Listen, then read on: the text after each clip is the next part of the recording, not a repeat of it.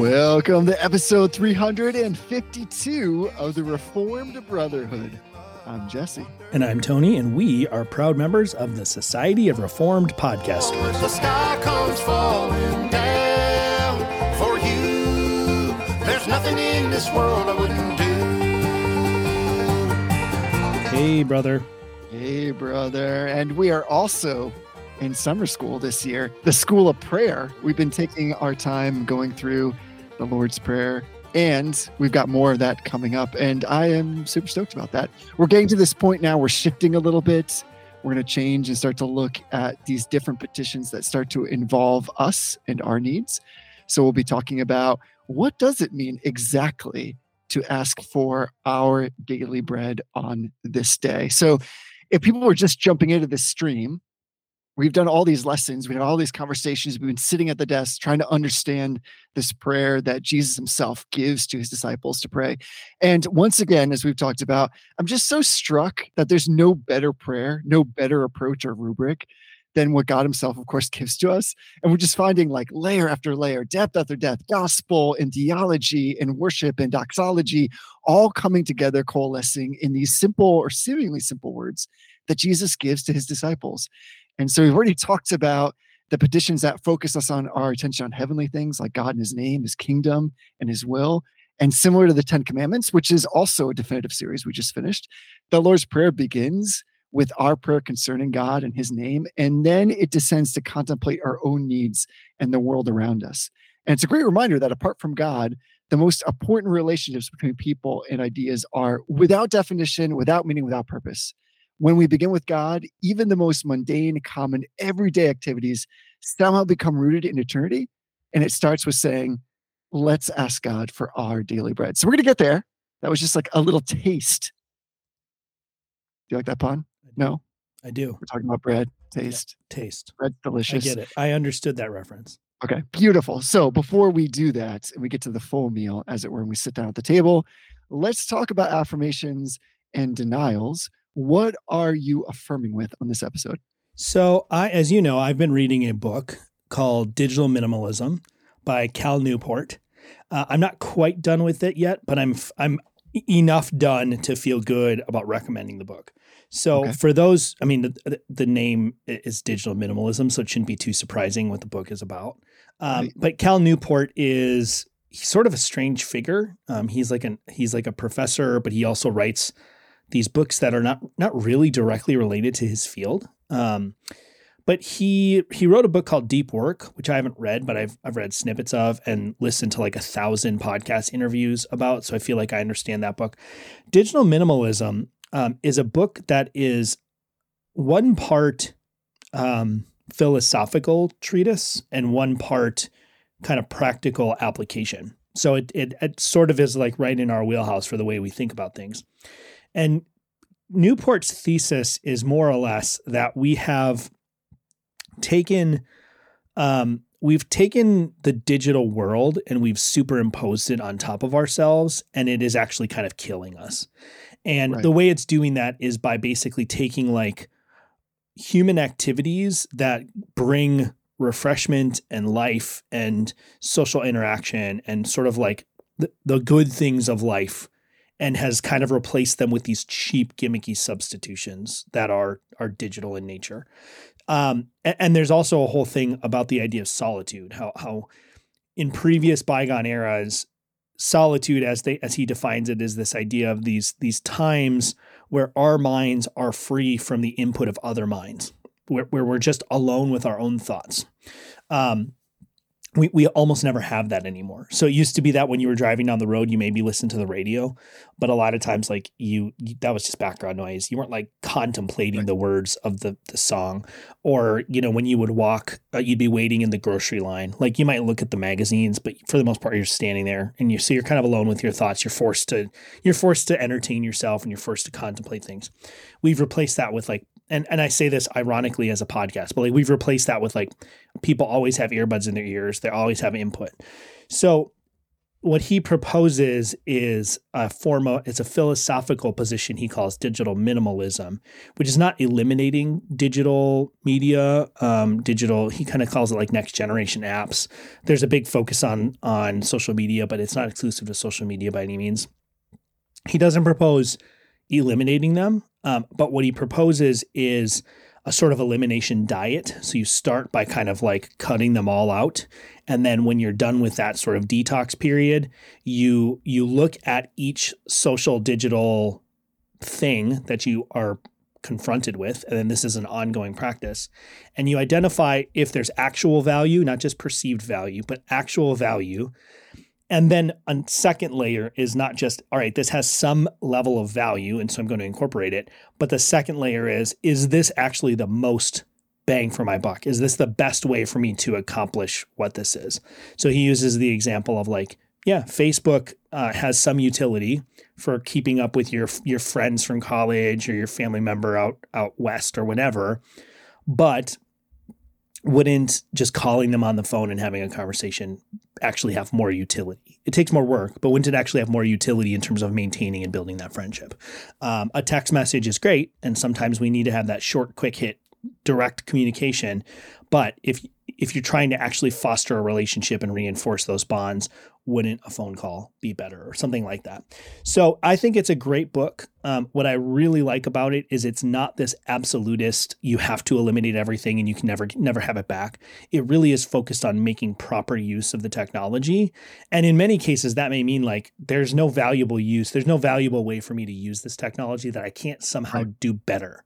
But I think it's worth reading. Even if you never implement anything, there's a lot of information in there about what social media is, how it developed, what some of these digital apps are, how they developed, and what it is that they do to us. We've talked about this before, so I don't want to belabor that point, but what it is that they do to us and what that has done to sort of rewire our brains. So check it out. It's called Digital Minimalism. It's by Cal Newport. I don't want to give a full-throated endorsement to deep work, but I've heard very good things about that too. So he seems like one of those kind of on-brand thinkers that it's kind of like you're so close to the kingdom with some of these common grace principles that I don't think, I didn't find anything in the sort of philosophical part that would be objectionable, other than maybe some references to like spirituality being sort of just like a thing we do, not necessarily like any grounded to any real thing. So yeah, check it out. Digital Minimalism. It's a relatively short book. It's 7 chapters. I think it'll take you 3-4 hours to read. It's the kind of book you're probably going to read once, and then when you actually go through to implement what he's proposing, you probably will read through it a second time as you're doing. I know that's my plan kind of, is to use it at the first time through is just to read. The second time through is going to be more like using it as a manual for this process he's proposing. One of the great things about Cal Newport, and I'm with you, I've read Deep Work. There's a lot of great principles in there, a lot of challenging ideas. What he does that he doesn't realize is he's just stacking up common grace on common grace, stacks on stacks and stacks of common grace. And so there is a lot there that's worthwhile, because what he's basically saying in all of his writing is put first things first. Forsake distractions that are cheap replacements or analogs of the real satisfaction, the real value of a life, which is good advice just across the board. But is particularly relevant to the Christian who should be concerned about the kingdom of God, the thing that brings some kind of eternal or lasting reward. And that's really what he's after. He also, as I understand it in that book, and this is, I think, insanely helpful for people, is espousing a classic zero budgeting approach, which is start from zero. That is, eliminate everything and then start by bringing in the things that have value as you evaluate them. Don't go the other way around where you're trying to figure out, how should I use Twitter? Cut it out first, cut out Facebook first, and then find, is there any real gap in its use in your life so that you can justify bringing it back in so that it provides more value than it actually costs, either in like your attention or your distraction or all those things. This is all real helpful. I've long said, I think we talked about this in our conversations on this podcast, that I have this hypothesis that one of the great damaging things of like Twitter, Facebook, and to some extent reporting at large that's available to us on the internet, is it gives us this sense that we are in some ways omniscient, that we have access to so much information that it can become a distraction, as if we need to care about all things at all times. Whereas God has given us like finite resources both physically and mentally and emotionally, to engage with all those things and become overwhelming to the extent that you shut down or you become so distracted about the world everywhere that you're not concerned with the world that God has given you to be a part of in the place where you are. So I think what Cal is doing there, I'm just going to call him Cal. You guys are on a first name basis. Exactly. So I think that what he's doing there is really drawing us back to, are you so minded in this omniscient way and so distracted that either you're not really enjoying life or you're not really participating in a way that's like proactive and profitable for the way that you want to live? And I feel like sometimes when these things get written, like just cut to Solomon being like, hey, yeah, I already said all this stuff. Yeah. It's just recapitulated in a different realm and a different era, and it's being applied to like technology. Yeah. But the truths are all the same. So I'm with you. I think that this is a great challenge for all of us to try to understand all the things that we consume. One of the last thing I'll say is one of the dramatic things theoretically that I've done that many people have disagreed with me on and continue to disagree with me is that I've cut out basically all news reading. And that for me was a challenge because both in my professional life, the things that I was reading, but also in my personal life, that because the news already happens, there's not a lot of value in sometimes just trying to consume everything that's gone on in the world. Yeah. But having more trusted resources, like you're saying, that bring value to you, that help you think about the world and pray for the world and understand what's going on in the world without being so consumed about trying to make sure that you are on the precipice of everything that is occurring. When I did that, I relieved for myself, at least, a lot of pressure in trying to understand what's going on in all things at all times. Yeah. And I would argue that, especially in your professional life, you're reading some kind of articles for that purpose. It's better to read stuff that helps you try to process what's going on right now and to think through that and to be challenged in the way that you approach things rather than just consuming information about stuff that has already happened. Yeah. Of course, there are exceptions, but my hypothesis is that you'll be better off if you don't get into that rut. Yeah. Yeah. I think you're right with his approach. And I think he would say the ideal scenario is to go on this zero budget kind of a perspective. But what I value and appreciate about the book, and this is going to feel really disconnected, but it's not, I promise. So like when you read someone like David Allen, who is the architect of the getting things done productivity method, right? His method is so like binary that either you do it 100% or you don't do it at all. Right. At least that's the way he presents it. It is almost like intimidating. Like Dave Ramsey, I'm not endorsing Dave Ramsey necessarily, but like Dave Ramsey and like the Financial Peace University is kind of the same thing. Like either you have zero credit cards or you're just not following his pattern. That kind of approach is very hard to like approach. Like it's very hard to adopt because the second you feel like, oh, well, my job is I'm a social media marketing manager for my company. So like, how do I eliminate Facebook? Right. Or like, this is something you and I have talked about. Neither of us are huge fans of social media, but like, what does it really mean to publicize a podcast and to distribute it without some sort of social media presence? Right. I can tell you that when we eliminated our social media presence online, our numbers slowed down. It's just a fact of life. Like that's just the way that our world is.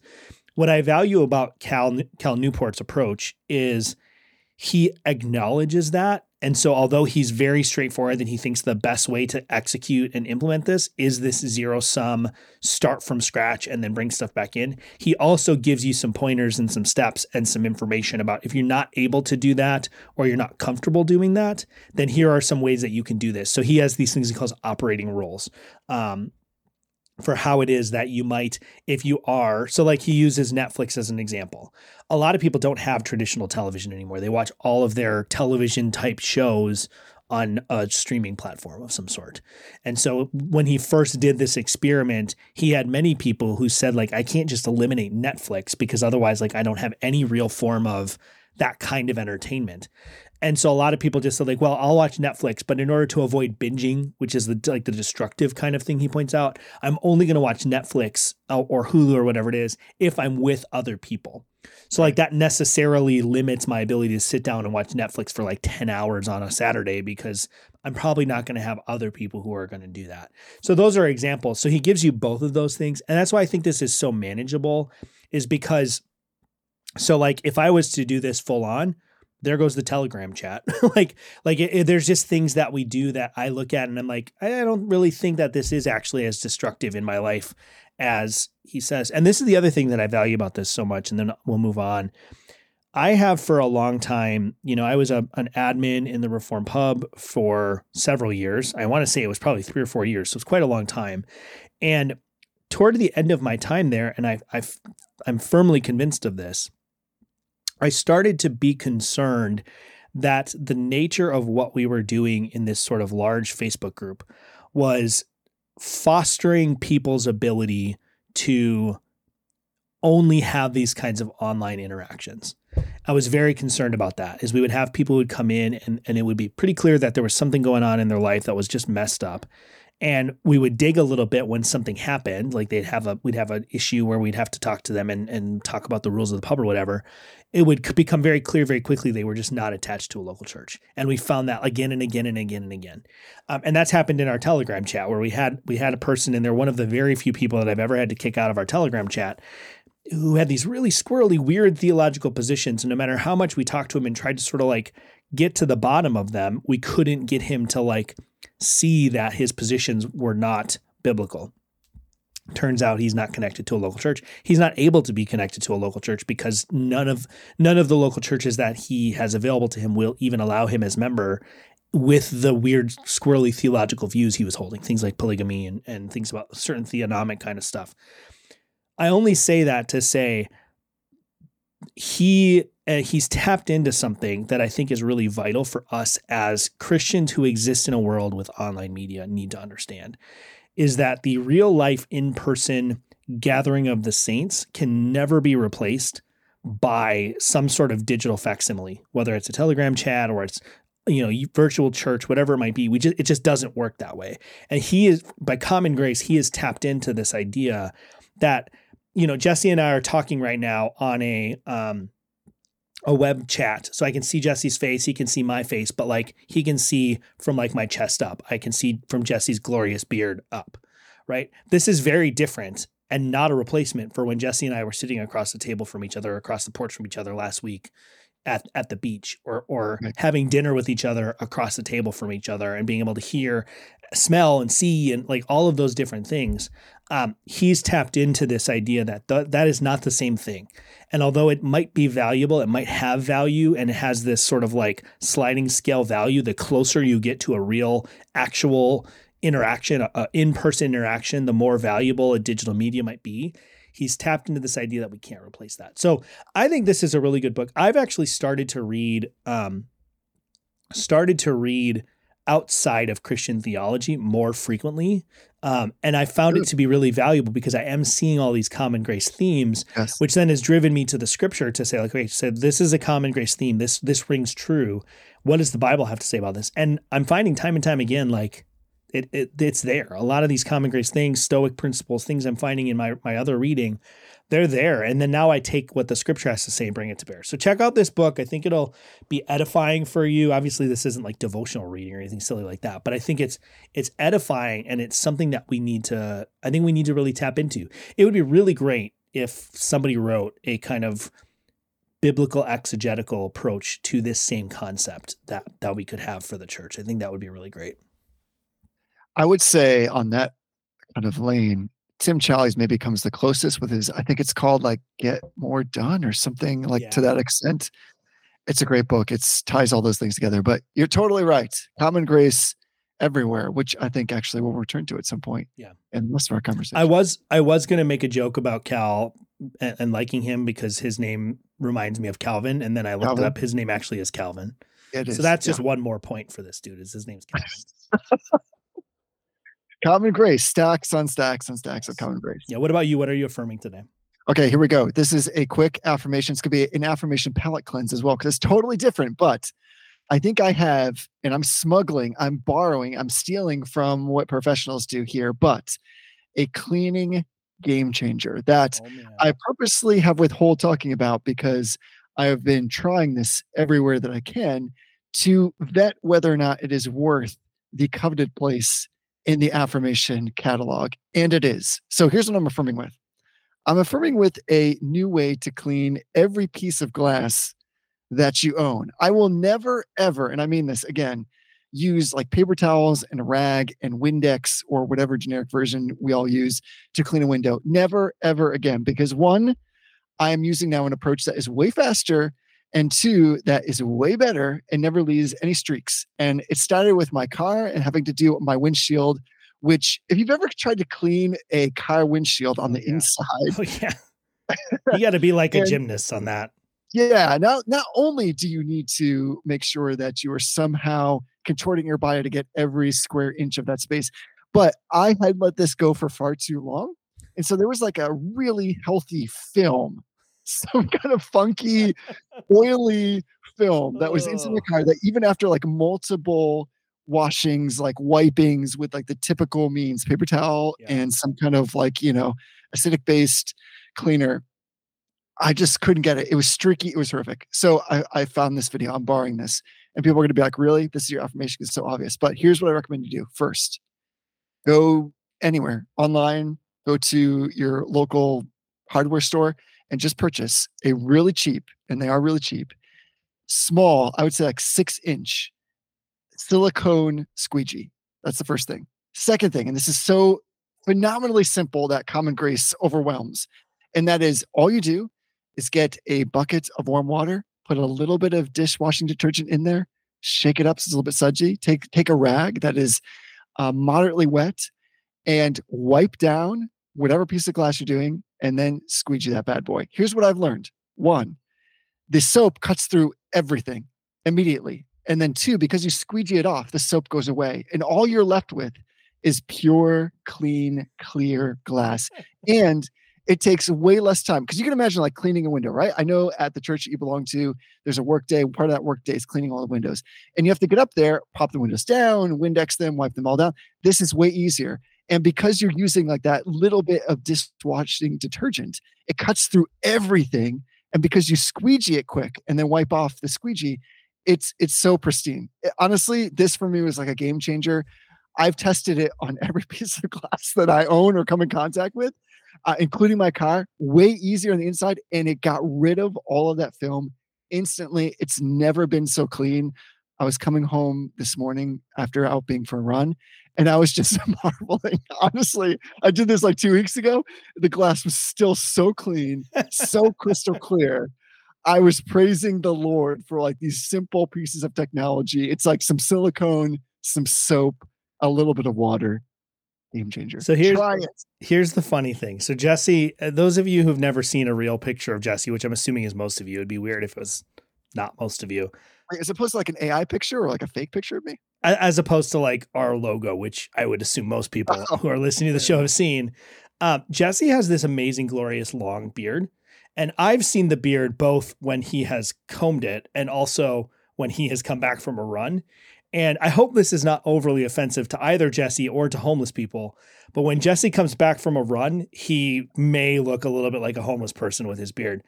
I have this amazing picture of Jesse who is so excited about this new way to clean windows that he's out on the sidewalk trying to get people to let them clean his windows just so he can share this amazing new discovery with them, and them kind of like rolling up their window, unlocking the door and being like, I don't want that dude to clean my windows. Look at his beard. So I'll have to try this because we do have a lot of windows. It's funny because we have on this church workday that you're talking about, we usually provide Windex and paper towels for people to clean the windows. There's one woman who brings her own squeegee. And although she uses the Windex to clean it, she uses the squeegee, and she's always, I don't like track how many windows people do, but she's always flying through the windows a lot faster than everyone else. So I'll have to check this out. Yeah. Plus there's like something, if you've ever used a squeegee, and of course it's like general purpose squeegee, you can use it in a shower, in tiles, anywhere like you want to draw water. There's something so satisfying, isn't there, about like that? Squeegees are a gift from God. They're so satisfying to use, like universally. I can imagine a person that's using one and been like, I'm not affected by this. Yeah. It hits you deep inside, not at the soul level perhaps, but somewhere close to that. It's like within proximity. So it's great. And I don't know if people experience the same things I do. I'm in a room right now with a window that I just cleaned on the inside outside, but now the outside is dirty. And here's why, because, and I don't know why this is, but I do feel that I'm being targeted. It's like a bird went to a huge buffet and then stopped by this window. and just had its way. Yes. And so I'm thinking, there's no way like your standard cleaner and like some kind of relatively inexpensive like paper towel is going to cut through that. Yeah. And true. now I don't worry about that. I'm like, I just get out the little bucket and I go to town. So I know this sounds outsized. I've already probably oversold it, except I haven't. It's really great. And I'm just affirming with cleaning your window using a squeegee and some simple water and soap. All right. We got to move on because we're like already 24 minutes in. What are you denying against? So this is related to my affirmation here. This is a little bit of a nuance, maybe not a nuanced take. It's going to take a second to get into it. I'm affirming not being too quick on the ban hammer. And it's funny because all the people that I have kicked out of the Reformed Pub for the last 7 years or whatever are like, yeah, what are you talking about? There was a little kerfuffle on Twitter and seems to have been resolved, but Credo Magazine, which is a phenomenal publication, it's sort of spearheaded by Matt Barrett. They're on the front edge of the sort of retrieval work with classical theism, just doing really good work.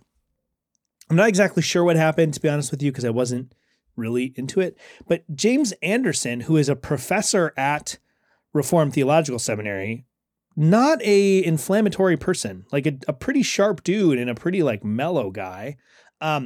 Just to give you an idea, you know, that like that tabular comparison of the Westminster Confession and the 1689 Confession that we look at from time to time, that's his website. Like he's the guy that did that. Yep. For some reason, he must have said something. He made a critique of their critique of Van Til, I think is what happened. They just like blocked him on Twitter and it created this like large kerfuffle. And then other people like Jim Cassidy from Reform Forum, he got blocked on Twitter. So I think this was one of those things where like somebody was just a little too quick on the block button and it spiraled out of control into this like weird thing. Now, to the credit of everyone involved, one of the most recent things that Dr. Anderson tweeted was, for the record, I've received a conciliatory email from Credo Magazine and we've straightened things out. So this just goes to show, first of all, I don't know, like the biblical thing is like be slow to anger, like a short tongue is, destructive, like all those things that we see in the Bible. I guess like you could just apply that to like the block button. Like don't be quick to hit the block button. Like it's easy enough to just like log out of Twitter and not read what the crazies are saying. But it goes to show that like a simple email, which is again like one step closer to a real interaction. It's not just a quick tweet. It's not public. It's closer to like a face-to-face interaction. A simple email resolved the issue. So like that's like reinforcing the affirmation. But like I just think we have to be very slow on the block button. Like I said, it's easy enough on social media. If you choose to be on social media, it's easy enough to just like walk away for a little bit. Exactly. And I say that in terms of like practically, it's easy enough to just walk away. I know that like emotionally, it's very difficult to walk away, and I guess I'm like the chief of sinners on that. There's times that I will get sucked into that kind of conversation, and I know I should just put the phone down, and I don't. But you don't have to block somebody. And if anything, I think that should be like a last resort in a lot of ways. It should be like the last thing that you do, and there shouldn't be a way back. But yeah, it can cause a lot of problems. And it's interpreted sometimes as like, almost like excommunication. How dare you cut off fellowship with me? And you're like, this is social media. I don't actually have fellowship with you. Like this is a online interaction. I'm just saying I don't want to interact with you in this way. You want to come to my church? I'll have coffee with you. But like, I don't want to banter back and forth with you in 280 character, like hot takes all day long. Right. So I'm just going to block you because it's easier. I just feel like if you're going to be on Twitter, if you're going to put your thoughts out there in public, especially in some sort of public fashion, like a published magazine, then you really, really need to be slow to just cut people off from criticizing you in any real format. So yeah, that's the denial. I don't know that there's much more to it. I think it's just one of those things we just need to be careful of. I'm with you. If I may add to that, you also, and this is going to sound controversial, you also sometimes don't have to care. Yeah. I mean, you literally can be like, I have no response to this. You can just flow by it and not feel like the necessity to respond. That is, again, going back to like we talked about before, this weird like omniscient sense that like, I have to respond to this thing. It's out in the world. If something's happening locally, especially like in your own church, that's where you ought to care. That's where you ought to stand up in the lives of those with whom you interact and you love and you have regular fellowship with. Sometimes, and maybe often, it's okay to be like, I have no feeling about this. Yeah. And just move on and know that you don't need to get stirred up, fired up, or have to respond to something like that. Yes. I think there's a sense in which somebody said somewhere and it's something somewhere and it's theological in nature. So I have to be a good Christian and I have to jump into the mix on this. You just don't. There's no rules about that. And I would argue many times it's unhelpful, unproductive, unhealthy. And really what's required of you is to make sure, especially that you're taking all that energy and effort that you'd use in that pursuit and direct it towards your local congregation where you ought to be serving, loving, giving, and having a relationship with, instead of saying, well, I'm a champion of theology on the internet with people whom I will never meet, who I do not know, in controversies that are sometimes nuanced. It's not often necessary to engage. So you don't have to care. So for what it's worth, you can just blow by it. Yeah. Two thoughts, and then we'll move on because I know we're at like minute 31 of a 60-minute podcast, and somebody is writing an Apple review right now about how terrible this is. This is a quote I ran into from Marcus Aurelius as I've been studying Stoic philosophy.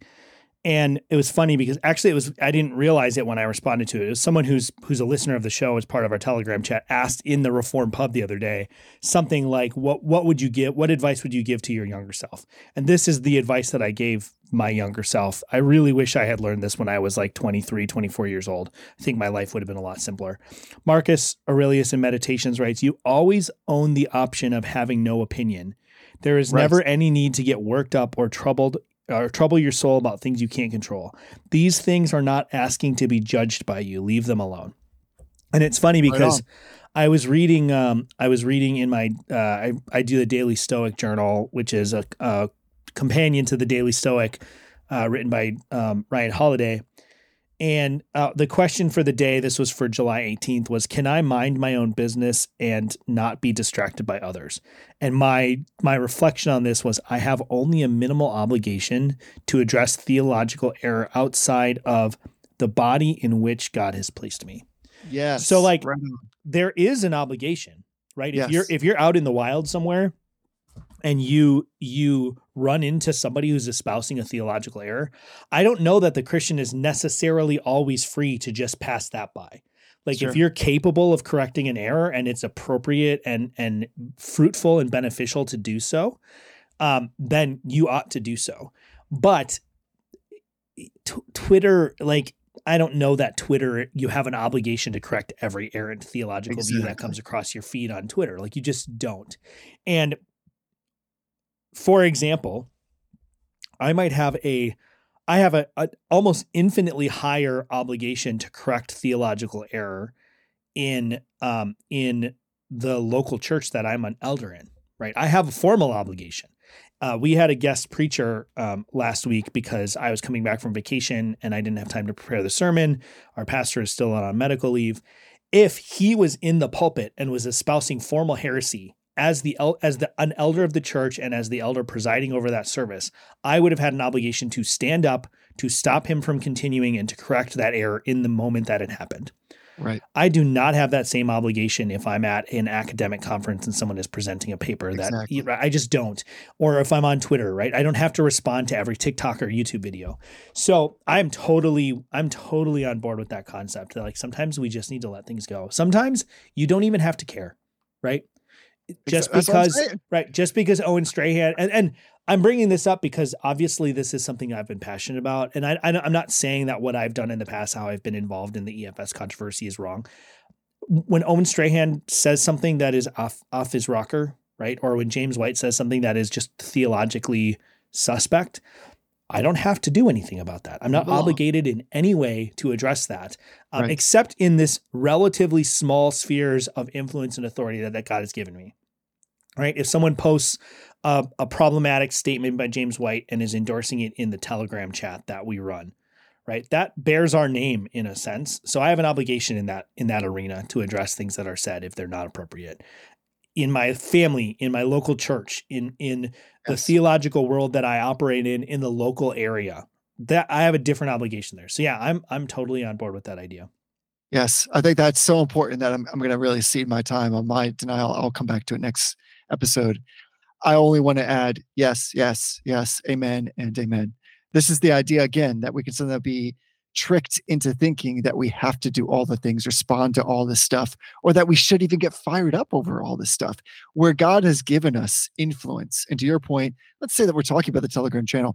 There is a place in which you have a voice. That voice is clarion and clear. It's Right. cogent. People respect it. There's relationship in its own way that's being formed and forged, and people will listen to your voice. Right. And so by virtue of that, there's a place we might argue where it is helpful for you to speak up, or for me to speak up, for anybody to speak up who's in a part of that group.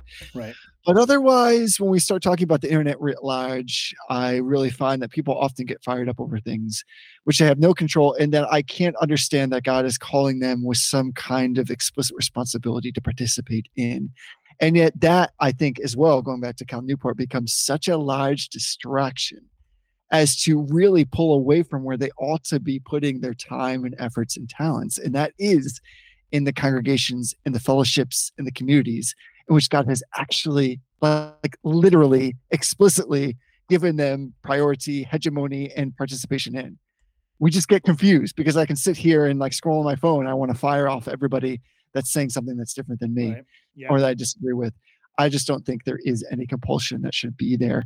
And more than that, if we reduce it and pull it back ourselves, I think we'll find that we are more satisfied, less irritable, less frustrated. Because like the average, like Owen Strahan, for instance, real quick, good example. If I like tweet back at him, he just doesn't care. Right. Honestly, I mean, Oh, that's yeah. the bottom line. Just he doesn't know me, just doesn't care. Like whether I use my real name on my account or my handle is like, at punching Owen Strahan in the face, doesn't matter. He doesn't care. Right. And so that's part of the point here, is that God has given us a relationship, and we ought to entrust that correction to those who are close to him in the same way that the cells closest to the wound do the Right. healing.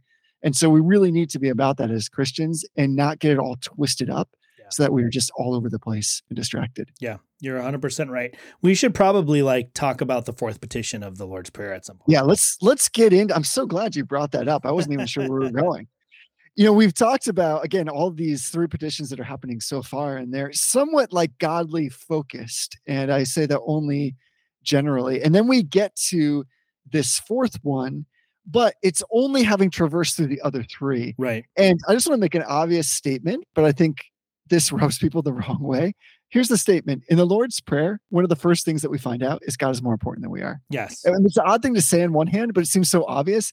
And yet it sounds very offensive. It cuts across the grain of our modern sentiments to think that God exists for his own happiness, not ours. And that we, in fact, are merely part of this universal design to bring pleasure to the Holy One of Israel. By putting God first in prayer, Jesus puts theology before needs, Yes. which is universally true, before that which is practical for one's own like personal life. I do find, and we talk about this a lot, that there is this funny sense, and sometimes we say these words, even you and I have said it, but we don't mean exactly like this.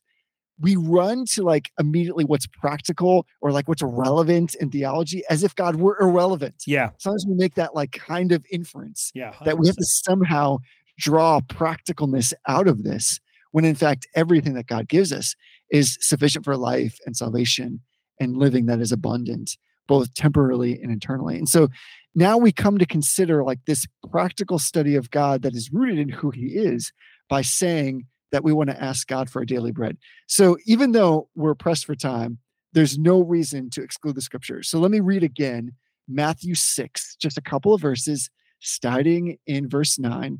And for those that are particularly keen listeners, the keeners, if you will, out there, you'll have been noticing maybe all along that I've been reading from the NASB 95 when I read the Lord's Prayer.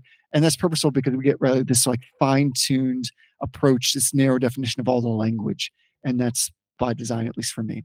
So here's Matthew 6, beginning in verse 9. Pray then in this way: Our Father who is in heaven, hallowed be your name. Your kingdom come, your will be done, on earth as it is in heaven. Give us this day our daily bread, and forgive us our debts as we also have forgiven our debtors.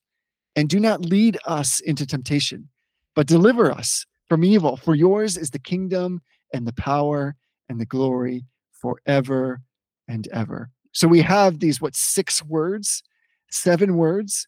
And let's talk about give us this day our daily bread. It struck me as I read that in preparation for a conversation that we could spend an hour on the inflection on each particular word, which shows again the genius of God in Yeah. giving us a way to play. But I'm going to turn it over to you, dear brother. Where do you want to start? Which word? Well, I think the most important word in this, and this is probably not where I think most people go, but I think the most important word in this is daily, right? This is, in my mind, and let me say it this way. We've been talking about this 2-minute challenge. And over the past couple of weeks when we've sort of checked in on it, I think both of us have said in one way or another, like, yeah, I kind of fell off of this a little bit. So this past week, I have been able to, by God's grace and by the empowering of the Holy Spirit and by just some practical steps, been able to get back onto that. And one of the things that I did, because we've talked about this before, where like in the Christian life, there is often a hesitancy to go before the Lord in prayer because you're not sure what to say. Like you're not sure how to actually come before the Lord, what to bring him. And so one of the things that I did to sort of help get that rhythm back in is I started my 2-minute challenge prayer with the Lord's Prayer. Go figure, right? And one of the things that I think this petition reminds us of is if we're petitioning God for our daily bread, we need to petition God daily for that daily bread, right? So this petition in the Lord's Prayer, in the model prayer, whatever we want to call it, this petition, not only is it a petition for God to meet our needs, which is fundamentally what it is, right? It's give us what we need for today, but it's also a petition, like the other petitions as we found, a petition that constrains us and shapes us theologically to, in this case, to focus on the present, right? We're focused on the fact that we need to trust God day by day, moment by moment, to provide for us what we need. And one of the other things that I think is really important when we're talking about the Lord's Prayer is there is an internal logic to the Lord's Prayer that drives you through kind of this sort of shaping process, right? The Lord's Prayer starts off by orienting us to who God is in order to help us to understand why it is that this God we're praying to could even answer our prayers. But we just came out of this petition where we're asking God for his will to be done on earth as it is in heaven. And now we're asking him to give us our daily bread. And this is where I think this prayer is sort of tricky for the Christian and in some ways is difficult for us to think about. Sometimes the way that God gives us our daily bread is by allowing us to go hungry, right? And that may be in all sorts of different areas. This isn't just about food to eat, right? This is about providing for us what we need. I'm studying James because that's what I'm preaching in right now as I cover the pulpit for our pastor. And one of the things, this repeated refrain in James, is that the saints are going to suffer, right? The saints will suffer. Count it all joy, my brothers and sisters, when you face trials of various kinds. For you know that the testing of your faith produces steadfastness, and let steadfastness have its full effect so that you may be perfect and complete, lacking in nothing.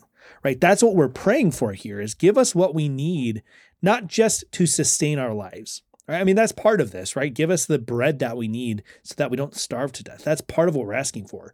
But more than that, because we're praying for God's will to be done, and the daily bread that we're asking for falls under the sovereignty of God and within God's revealed and his decretal will, we're also in some ways asking for God to sustain us through the trials that he's going to bring to us. So this isn't just, I've heard some treatments of this, and if we're not careful, I think we have a tendency to fall into this. This isn't just about asking God to provide for our material needs. It is that. It's minimally that. It is this request that God would provide food and sustenance and shelter and the things that we need for our daily life. But it is so much more than that, in that this is the petition where we ask God to meet our needs, whatever those needs may be, in his sovereign will, within his wisdom, meet our needs day to day, moment by moment. Wow. Well, that basically covered all of the episode in a single breath. So brothers and sisters, get ready because we're going to go over. You're already at the 43-minute mark. I'm just giving you fair warning. So if you want to speed up or move beyond, you can do that. But it's just going to happen. And you already know this better than I do because you can see the final time, which I cannot see yet because I'm not omniscient. I agree with you. And to go back to give, could you unpack give and then associate that with all these other things that are inherent in that word? I am in agreement, of course. What strikes me about this is that sometimes I think starting that phrase with give might sound too aggressive. It's not gimme. We're not bossing God around Right. because we've come through the other petitions first. And even imperfect fathers understand that they want to give to their children the very needs which they are requesting, the legitimate needs, the things that are essential to their well-being. And so here we have again this amazing kindness of God, which is really gospel language that he would give. It's John 3:16, for God so loved the world that he gave his only son. True love always leads to giving. Love apart from a willingness to be inconvenienced is not genuine. And God demonstrates this to us by embedding it in the prayer as this fourth petition. So coming from a humble heart, the word give is not just acceptable to God. This is the wild thing. It's pleasing to him. Yeah. And when we pray, it's not that I would say like God is glad for demands, but he is glorified in our dependence. Yes. And so this recognizes that we are dependent of God. And additionally, it kind of comes, and I'm going to use as many like food puns as I possibly can. It carries with it, of course, all of the flavor of the Old Testament. You know, this, of course, was bread being a staple of diet of the Jews, had been for many years. It's a powerful symbol of God's provision for his people in the Old Testament. And we, of course, remember, we have to say, we're contractually obligated to mention, of course, that God cared for the Israelites when they're in the wilderness after their exodus from Egypt by giving them this bread that rained from heaven. That's Exodus 16. And we see that like after God says, I will promise to provide for you, for the people that he has redeemed and brought out, like the defining characteristic of the Israelites was them passing through the Red Sea by way of miraculous deliverance. Then we find something that's like normative and almost becoming mundane. And that is on the ground, there will be a small round substance as fine as frost. It was white like coriander seed. Coriander. We just talked about this. And the taste of it was like wafers. That's an inside joke. Wafers made with honey. When God like miraculously fed his people from heaven, he did so by giving them bread. And of course, like in most Western societies, especially like in the Northern Hemisphere, we've long and colloquially talked about like bread winners. Like even Billy Joel in his song Cameraman talks about people stuffing bread in his jar. Like bread has been in some ways analogous to like resourcefulness, resources, wealth. And basically this prayer is saying Jesus is the breadwinner. Right. He comes in everything that you have, every ability which allows you to acquire the things that you need. And like you said, bread here is multidimensional. It's speaking about spiritual need, physical need, and it's saying God is the breadwinner. He comes and he gives it to you. And so everything that you might think is somehow the result of your own hand, own power, own resources is actually God manifest in the normative sense of bringing normal things to bear in such a way that he provides for you.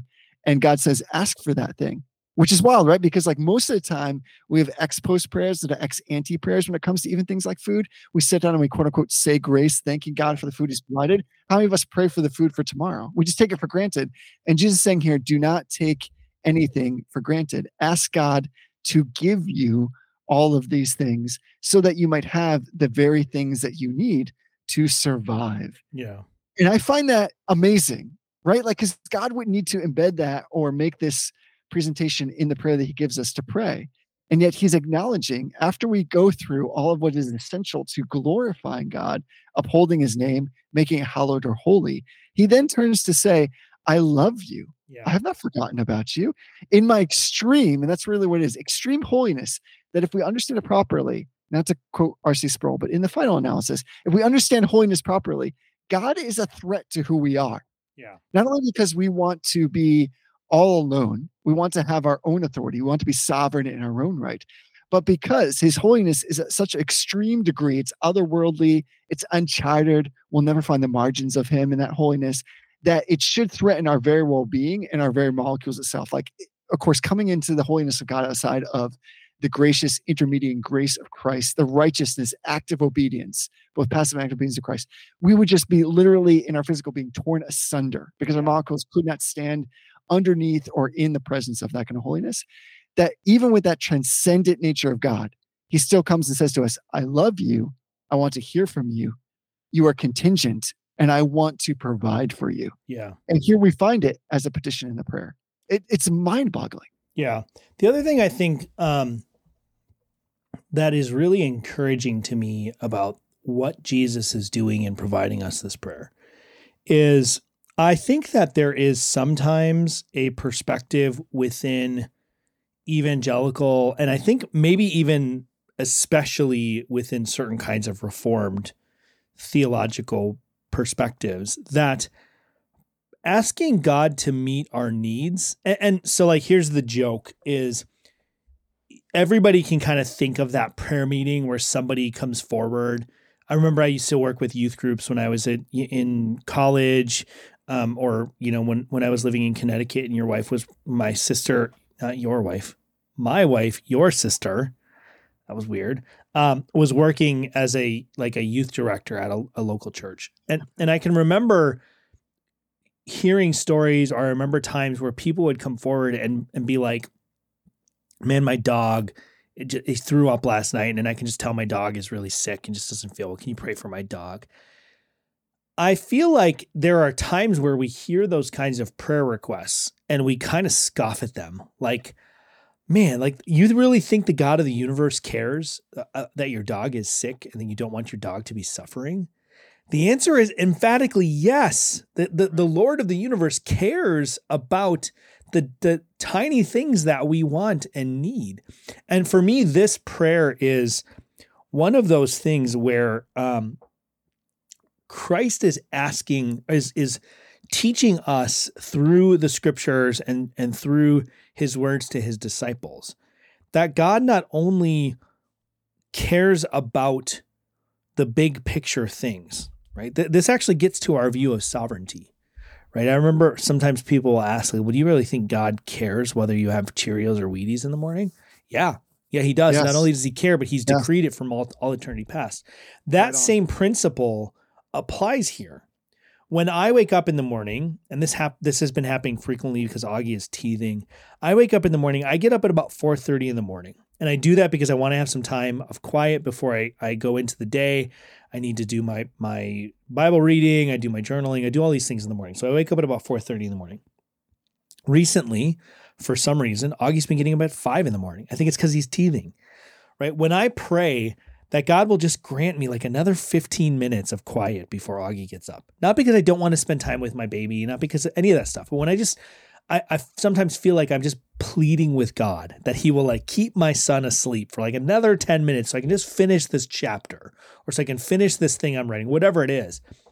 That feels like, and I think sometimes we scoff at those kinds of prayers. We feel selfish for asking for those things. We're not.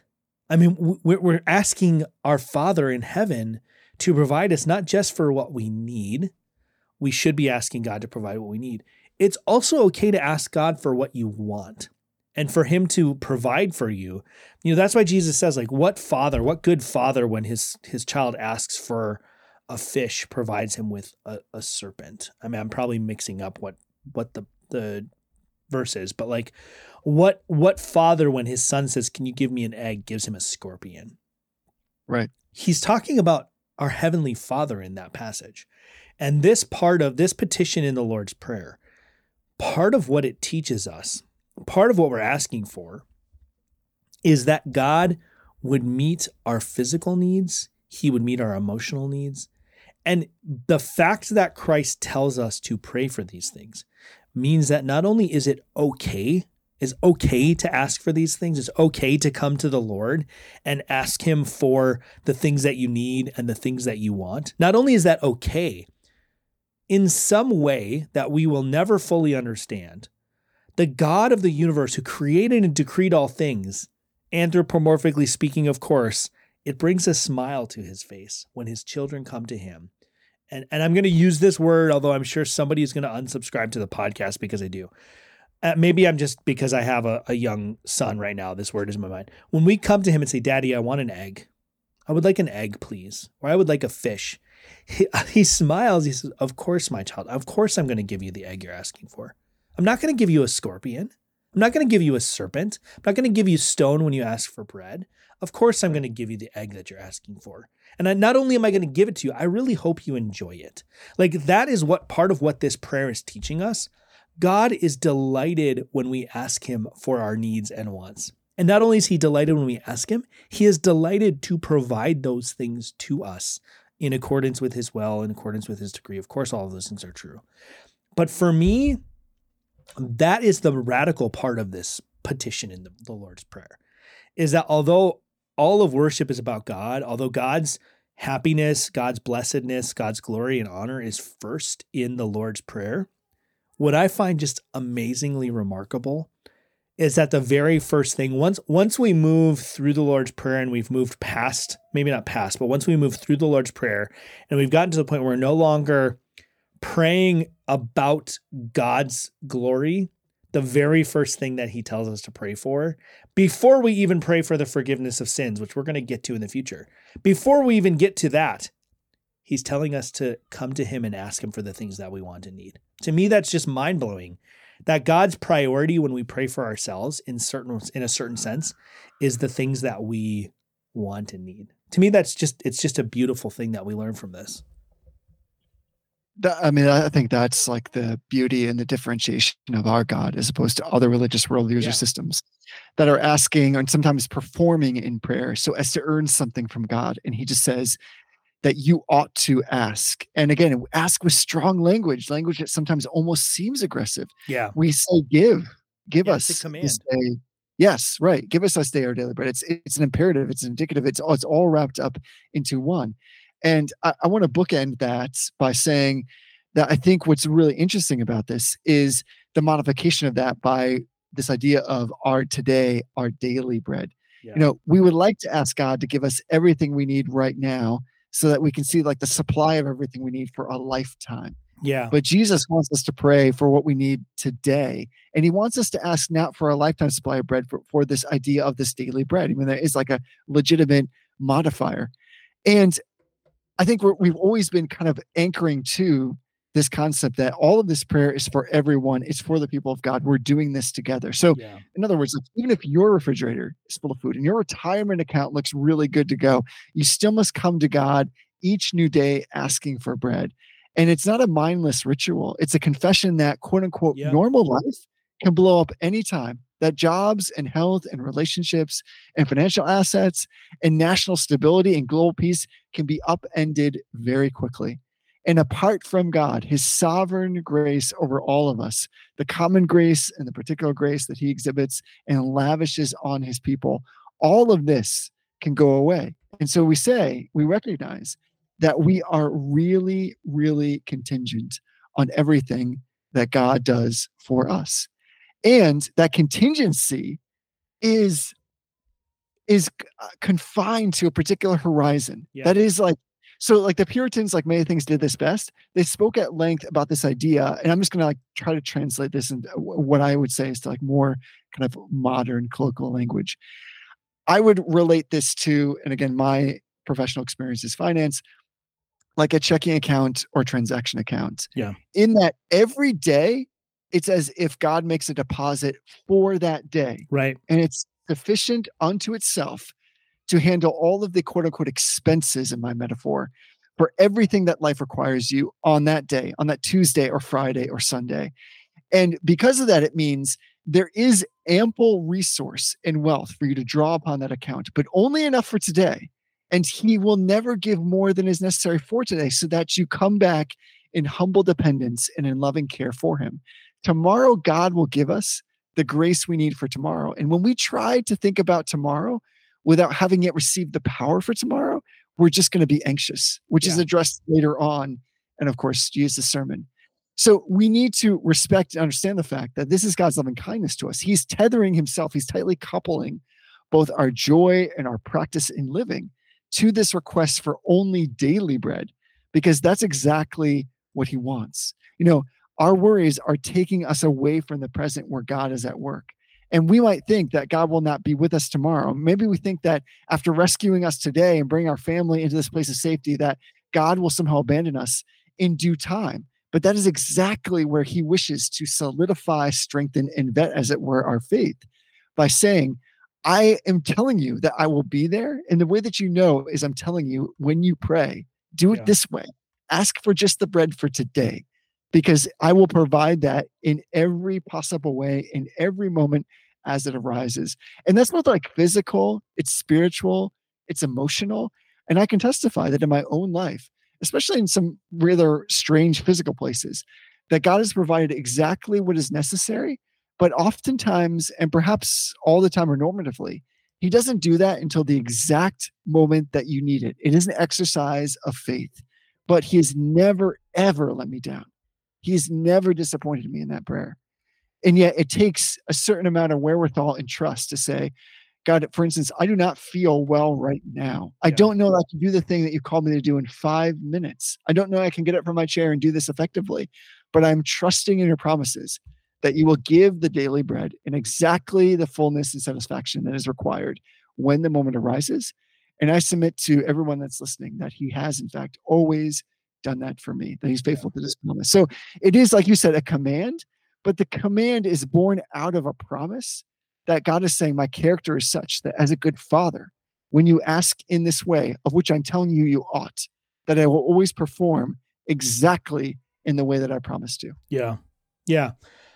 Well, Jesse, I don't know that there's any good way to end this conversation, because this is the Christian life. Like, this is the ongoing conversation that all of us need to be having all the time about what God is teaching us and how He's bringing us along and providing for us. But nevertheless, our conversation does need to end at some point. So I just want to remind people, we have this Telegram chat, and if you enjoy the kinds of conversations that you're sort of sitting in on me and Jesse having, these kinds of conversations are happening in our Reformed Brotherhood Telegram chat on an ongoing basis. Like, people are talking about these things. People are thinking about these things. People are reflecting on the word, and they're trying to understand what it is that God is teaching us on a day in, day out basis. You can join that Telegram chat at t.me/Reformed Brotherhood. If you point your browser at that, either on your phone or a computer, if you don't have Telegram or you're not subscribed to it, it'll bring you to instructions for how to get set up with that. If you do have Telegram, it'll bring you to the channel. You can take a look around before you decide whether you want to join or not.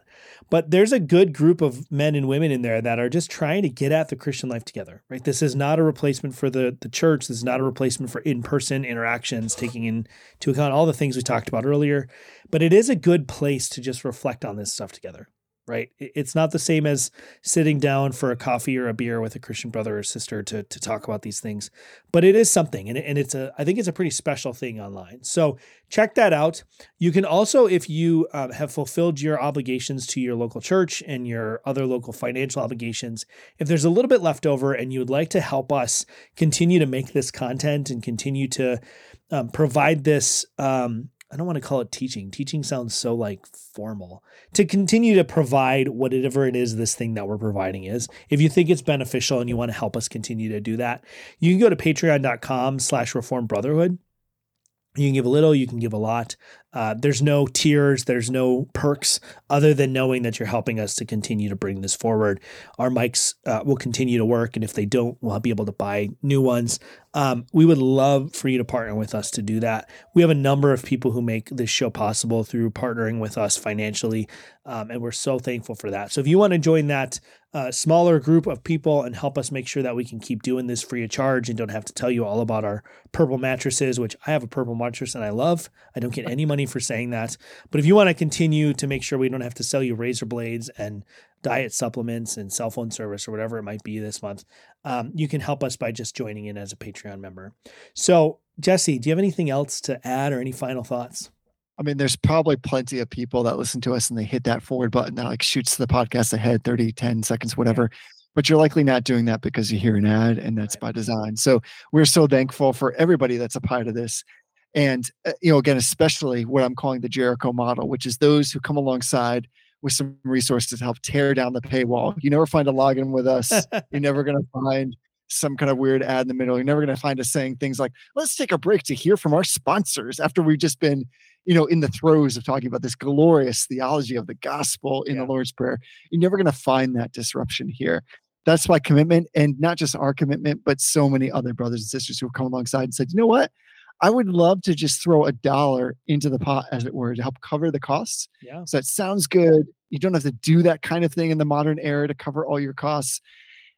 I just so appreciate that and hope that many will join in. The last thing I'll say is I'm going to try to insert a little bit of what you've just talked about into the passage we've just also spoken of. And that is this idea of our. It's all of us together. Yes. So this idea of like the Telegram chat is our conversation together about theology, about right living and right thinking. And I think this is an underemphasized place of the Christian life, which is let's be about talking about the things of God, whether we are walking, whether we're sitting down, whether we're going to bed, that there is just such this lovely benefit that God has given us when we gather together to talk using all mediums, of course, explicitly and first, that community in which you actually find yourself living and breathing and moving. And secondarily, in the benefit to be able to connect with people all over the world who are doing the same thing. So as we've just spoken about, there's something possessive in this phrase, this give us our daily bread. Yeah. We're not just asking God to give us any old bread, but that God would give us the bread that belongs to us that he's promised. Yeah. And part of that bread is this spiritual conversation that we get to have together. So Yes. I implore people, if they've ever thought about just like maybe creeping in on the Telegram, and by the way, you can go to that website that Tony just talked about. You don't have to join. You can just kind of see. You can just like sneak in. You can drive by with your headlights off, as it were, go through the trash and see what we're talking about. That's totally cool. You don't have to just jump in. But come along and let's hang out together as God allows us to in like that online space so that we can have more conversations that glorify God and that move us in a direction where we're serving him effectively in all of the walks of life which he's given unto us to enjoy. Yeah. Well, Jesse, I think that just about does it. So until next time, honor everyone. Love that, brother. What if I'm far from home? Oh, brother, I would hear you call. What if I lose it all? Oh, sister, I would help you out. If the sky comes falling down for you, there's nothing in this world I would